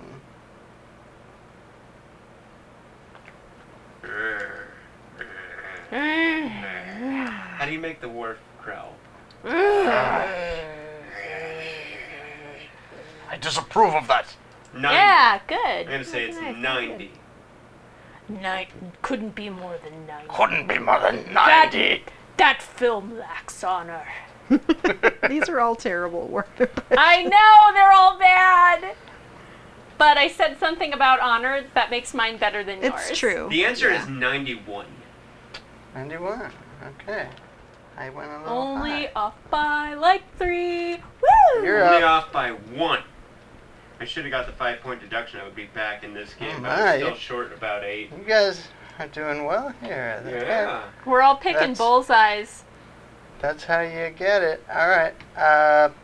Maddie gets to pick the last movie. Where do we And stand? then I get to pick the score. Yeah. Yeah. Where do we stand, Brady? I fucked up. Where do we stand currently? Oh, all right. Hold on. Let me add. You guys want to all you know do your the, scores? You do the adding while Yeah. Maddie is picking her movie. Okay. Yeah. Yeah, before you say the movie out loud, Maddie, we're going to see where we stand. And then we'll be like, okay, so these people I are this. stand We're with all honor. neck and neck. And it'll be suspenseful. Okay. Yeah, building suspense. And, by- and you're thinking of a movie. Okay. Right? Okay. Sure. Cool. I'm thinking real hard during this dead air about what movie. But also try It's and not dead consider air, though. one You're that talking might about thinking. exist on this website because we've had 2 duds so far. Okay. Yeah. Okay, guys. This is actually as close as I've seen. Oh. I am in the lead with a 28. Okay, you got it. But Tess has a 35. Rob has a 39. Maddie has a 43. So any of you could conceivably. So you got to pick something Get him, that, get him, that get we're him. going to beat Brady by at least 9. Yeah. Oh boy. You have to beat Brady. Okay. I'm gonna say the Philadelphia Story. Ooh. Oh wow. I've never seen that. I've never seen. Well, we all know it's I think high. people like It's it. going to be hard to get a I'm spread gonna here where say- Brady loses out a bunch. That it has an 88. Who brought their phone in here? That's probably mine. It could be me Okay, with the so pizza. then I'm gonna say that it has. Let's see. I'm gonna say it has a 90. Okay. I gotta I gotta guess 9 away from Brady and hit a bullseye. Mm. Or 4 away from Brady and hit a bullseye. So I'm gonna say 94. All right. I'm gonna say, I think it has a 96. Okay, well, let's see. Let's see what it Definitely is. on there, so let's The see what we got. God damn, I cannot type. Philadelphia. How do you spell Phil- With Well, a PH. Philadelphia flap. Phil- Philadelphia. 80. A. Do we Wait. have any? Listeners in Philadelphia. Yeah. There it is. Yeah. The answer is what? Robbie. Dead air. Dead I air. clicked on it. It's fucking 66. What? Holy Wait, that's cow. Philadelphia, the Tom Hanks movie. Yeah, it's We the want Philadelphia Story Oh, with oh. Not Catherine Philadelphia. Oh. Catherine Okay. Hepburn and Cary Grant. Jeez. Incredible. To be honest, I was betting on Philadelphia. You were Oh, no. thinking of Philadelphia? Yes. That's incredible. You should know that that movie is not on my No radar one- as much as Philadelphia Story. no I one made you likes watch that. Philadelphia Story with me, and you and your sister both fell asleep. And I have watched it many a time. But tell me it's on here. Like, it's It has gotta to be. be. Classic. It is, but it keeps fucking doing that shit. Look, Yeah. I click on Okay, it, I hit everyone's enter, scores it- just go towards Philadelphia. No, I would have done it. Rob thought he was reviewing think I would- Philadelphia, which he thought was way better than it is. Yeah, apparently. Well, the answer is 96. I got it. I Oh my got gosh, you nailed it! Bullseye! Well, I Hey! did 94 to be 4 away She from did, Brady and right? get the dead on. Maddie got it. But you're 6. Yeah, hold on, 6 hold away on from now. Brady and dead on, so you get a 5-point deduction. I think Maddie fucking crushed Brady's streak here. The problem is Maddie was furthest away in the standings, but we'll see. Yeah. We I will did. see. I the didn't do math. very But well she up made to up this point. she Well, made up he's 14 doing the points. maths. Let's have a chat about. All right, Wait, why did hold you on. think that Philadelphia Story and Philadelphia were the same thing? Because they both have the word Philadelphian. I will have you know that they I both. will have you know Somebody said Philadelphia, and I went, that "Ah, they both there- have Philadelphia. my brain just and then went- case closed. There are sir. 2 movies that could possibly be. One is Philadelphia with Tom Hanks and all that stuff, and the other one is Fences. Oh, Now you're lucky I didn't search for Fences. I have not seen Fences actually. But I made But I you think I watch the drew- Philadelphia Story with me. And I have watched the Philadelphia Story many times. I'm very aware of this movie. Okay. It's You it's even saw it many times, and you were Actually, like, "Yeah, Philadelphia. That sounds remember about when I right." took you to Yoshi's? Yeah. It's because I won those tickets when somebody asked a question on the radio that said, So "What close. movie stars Jimmy Stewart, Katharine Hepburn, and Cary Grant from 1920?" Wait, Oh, Yoshi, yeah. Yoshi's in Santa Cruz? Yoshi's in San Francisco, the jazz club. I just Oh. met No, we went to the Oakland one. yeah. There's one in There is Oakland one and in one San- in San Francisco. We Because went to there's the a Oakland We one. went to the really one in fancy Jacqueline. sushi place in But Santa I won Cruz. those tickets by that's answering called that trivia Yoshi's. question. Oh, okay. No wonder I'm with you. All right, kids. All right, All let's Uh, hear the scores. This was a real squeaker. Rising You'll listen game. from I'm going not to make anyone He feel won. bad, but I'm gonna go 4th to 1st here, just to Oh, make it, boy. drum rolly. I think you should go from 5th to 1st. What's Clara's? Clara. Clara's score is ball. Yeah, and Pogue's score is no thoughts had empty. So in 5th place with the score of ball, Clara. Clara. In 6th with an empty head, Pogue. In 4th with a score of 43, Tess. Yeah, I know. It's weird. You were actually heading into this in 2nd. I start really well and then just like fucking, No, this was just... Last time you just missed close. on 1 and you were yeah, and I perfect was on everything way else. long. Okay, Yeah. in 3rd with a score of 41, Rob.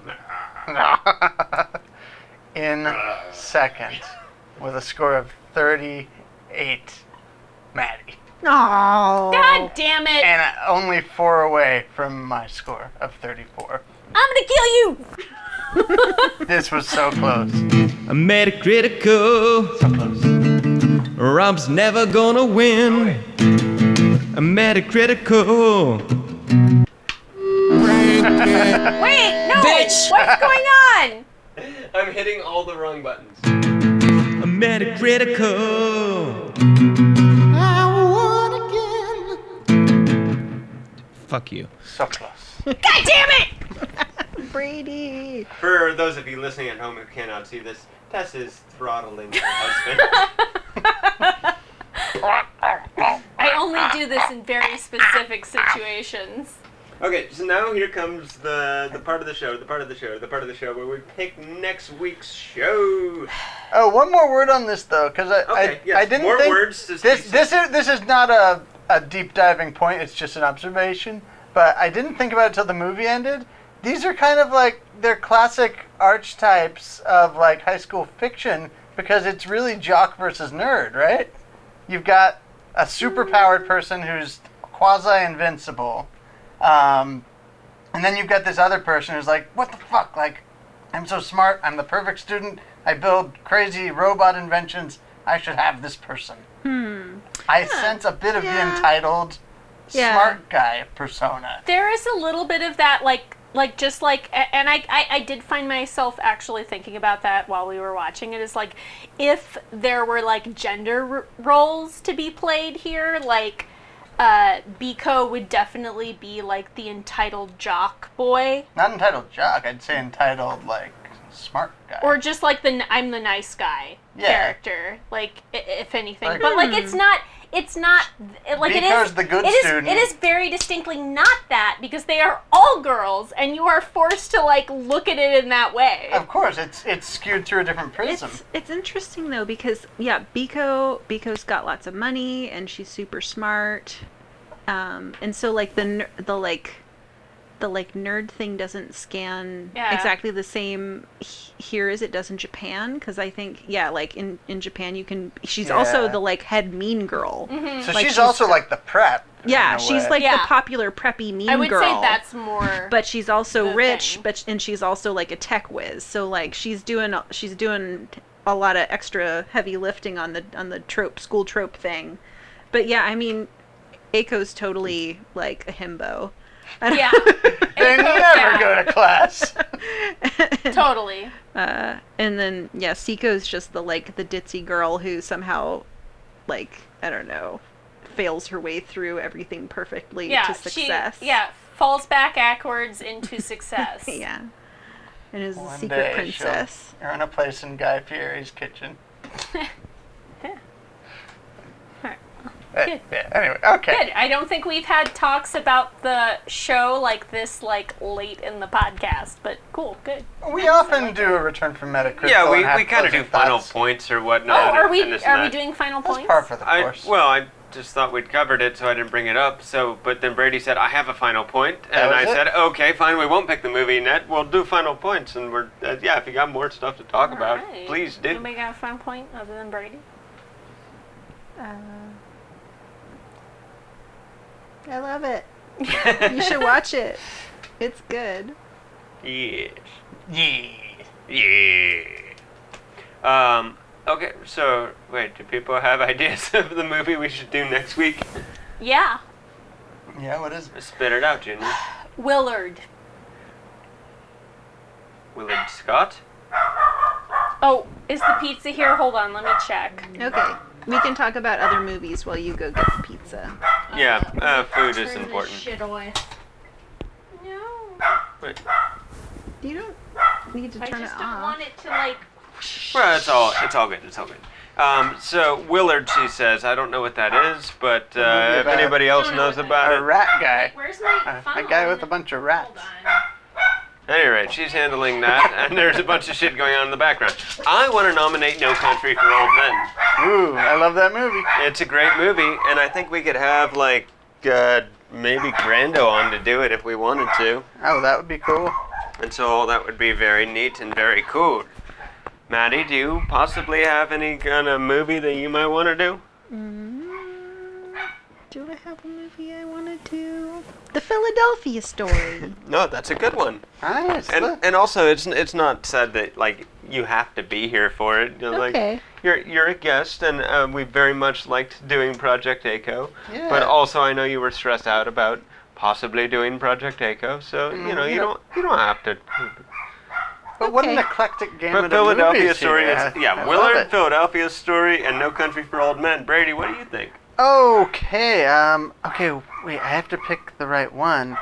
I'm gonna lean in the same direction as Tess here, which is to say that we're coming up on Halloween, and maybe I should pick a spooky one, or, a horror of sorts. So I'm gonna submit Nicholas Roeg, a British director I love. Oops, sorry, touched my mic. His horror movie classic, his spooky classic, Don't Look Now, starring Donald Sutherland and Julie Christie. A movie that is very dear to my heart and fits the season. I want to change mine because I have a Halloween one. Well, we don't only have to pitch, too, so go ahead and pitch another one. Okay. This whole part of the podcast is we just do random shit, and then somehow we come up with the movie Okay. that we're doing, and it never I makes wanna any sense. I want us to watch Hausu. Oh, Hausu. That's the one with the big, fire god thing and the dibbity. No, it's the one. Remember when we were in Hawaii a gajillion years ago and it was on the TV? Yeah, but and the it's- cover of it is basically a flame. Oh, with it's the- like about a scary house, though. I know, but for some reason they did some high concept marketing where they were just like the picture of this little Oh, like- fireball thing. Okay. And it represents Hausu everywhere. Yeah. I mean, Okay. It looks like a weird Cheshire cat. if you guys Yeah, it looks babble more a like little a bit, I'll Cheshire pull it up cat. for you. and No, you'll I see know what it's you're about. talking We know, about. we It know. looks like a Cheshire cat more than like a fire. I didn't think fire god. I was like, what? Fire god. But yeah, no, that movie. Cool, okay. That thing. This that none of the listeners Alright, can well see. that so this is, I would argue, 4 scary movies. Cool. Well, No Country for Old Men. I mean, Javier Bardem is creepy as fuck in that movie, but But that movie's scary to me, I think. yeah. Well, I've always liked it, and I just thought it would be a good one to try to bring a guest on and this and that and blah blah blah. But Absolutely. what was the other one that you suggested before Hausu? Philadelphia Story. Ah, yes, Philadelphia Story, Hausu, Willard, And Don't Look Now. and No Country for Old Men. Why don't you pick another one, Brady? Pick another one? Okay. Yes. Because I was listening to Elliott Smith earlier, I'm gonna pick Gus Van Sant's Don't Look Paranoid Now. Park. His shot-for-shot remake. Actually, all right. Oh, don't you Paranoid say... Park. Well, because Do I know what you're gonna say?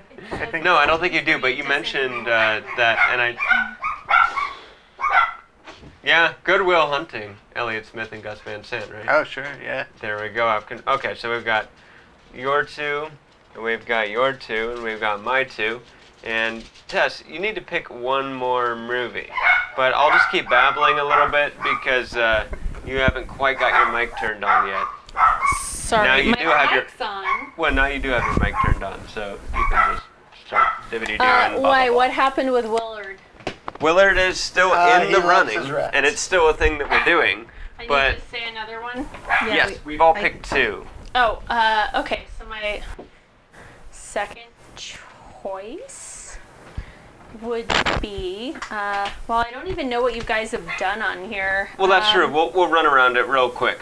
You'd said Willard. Brady said Gosford Park and Paranoid Park and Don't Look Now. Paranoid Park and Don't Look Now. Sorry, that's Gosford Park's a different director. I said Good Will Hunting and No Country for Old Men. And I said The Philadelphia Story and Hausu. Okay. Look, the only thing that I can think of for some reason is Remains of the Day. So I'm going to say Remains of the Day. Okay. Now everybody put up one that they're going to Rochambeau for.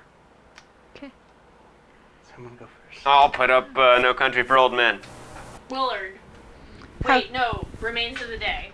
Wait, I thought... Because I made the argument that you wanted to do, Halloween-y stuff. Well, I'd rather do Willard, but I don't want to lose it. So Oh, if see. I lose, I'd rather lose Remains Well, of the ones that don't Day. get picked are just out, I think, at this point. Yeah. Sorry. So just do Willard. Okay, Willard. Okay, and I'll do Don't Look Now. Okay. And I'll do Hausu. Are we all? So we wait, need, like- do two at a Are time. we all Probably doing- should we're be a doing two- tournament, we're right? doing- It's tournament. So I'll go tournament against you, battle. Maddie, and you two go against each other. Yeah, okay. Maddie and I'll do it Okay. first. Ready? One, Rochambeau. Wait, Rochambeau. what? No. We need to know Rochambeau. what did you throw? Paper? No, scissors. We tied. Okay, Okay. Rob beat me with paper. Tess I just got beat beat Brady with scissors. By the Rat Man. Okay, Ratman All right. versus what you No. want? Hausu? Or he So- won? Yeah. I won, so No Country for Old Men versus No, it's me. Willard. Willard. versus Willard. Okay. All right. Rochambeau. Tess wins. Fucking Rats! Nothing beats scissors. Yeah. You rat. well, shit. All the things are being the things, and I guess JP was mentioned earlier in this episode. By the way, there are two Willards, right? We should specify it's the Kristen Yeah. Glover, Specifically the Kristen Glover one. which is from the aughts. But Ben is one, and then Willard is also a remake of the earlier Of the Willard. earlier. I want to watch the remake, by the way. It's like a 2004 or something. All right, so we're Oh, doing yeah. the remake of Willard from 2000 Something like that, 2004-ish. something? 2000 blah, blah, blah. And JP was mentioned earlier, so JP theme song. Carnivorous couch, it happens once a week. It swallows us for 2 hours when we try to sleep. It forces us to watch a film about which we then speak. Carnivorous couch so anything you say. with Brady and Rob. My favorite nights are just me, some lotion, and the original King Kong. Oh, that's all okay. None of us need to feel dirty here.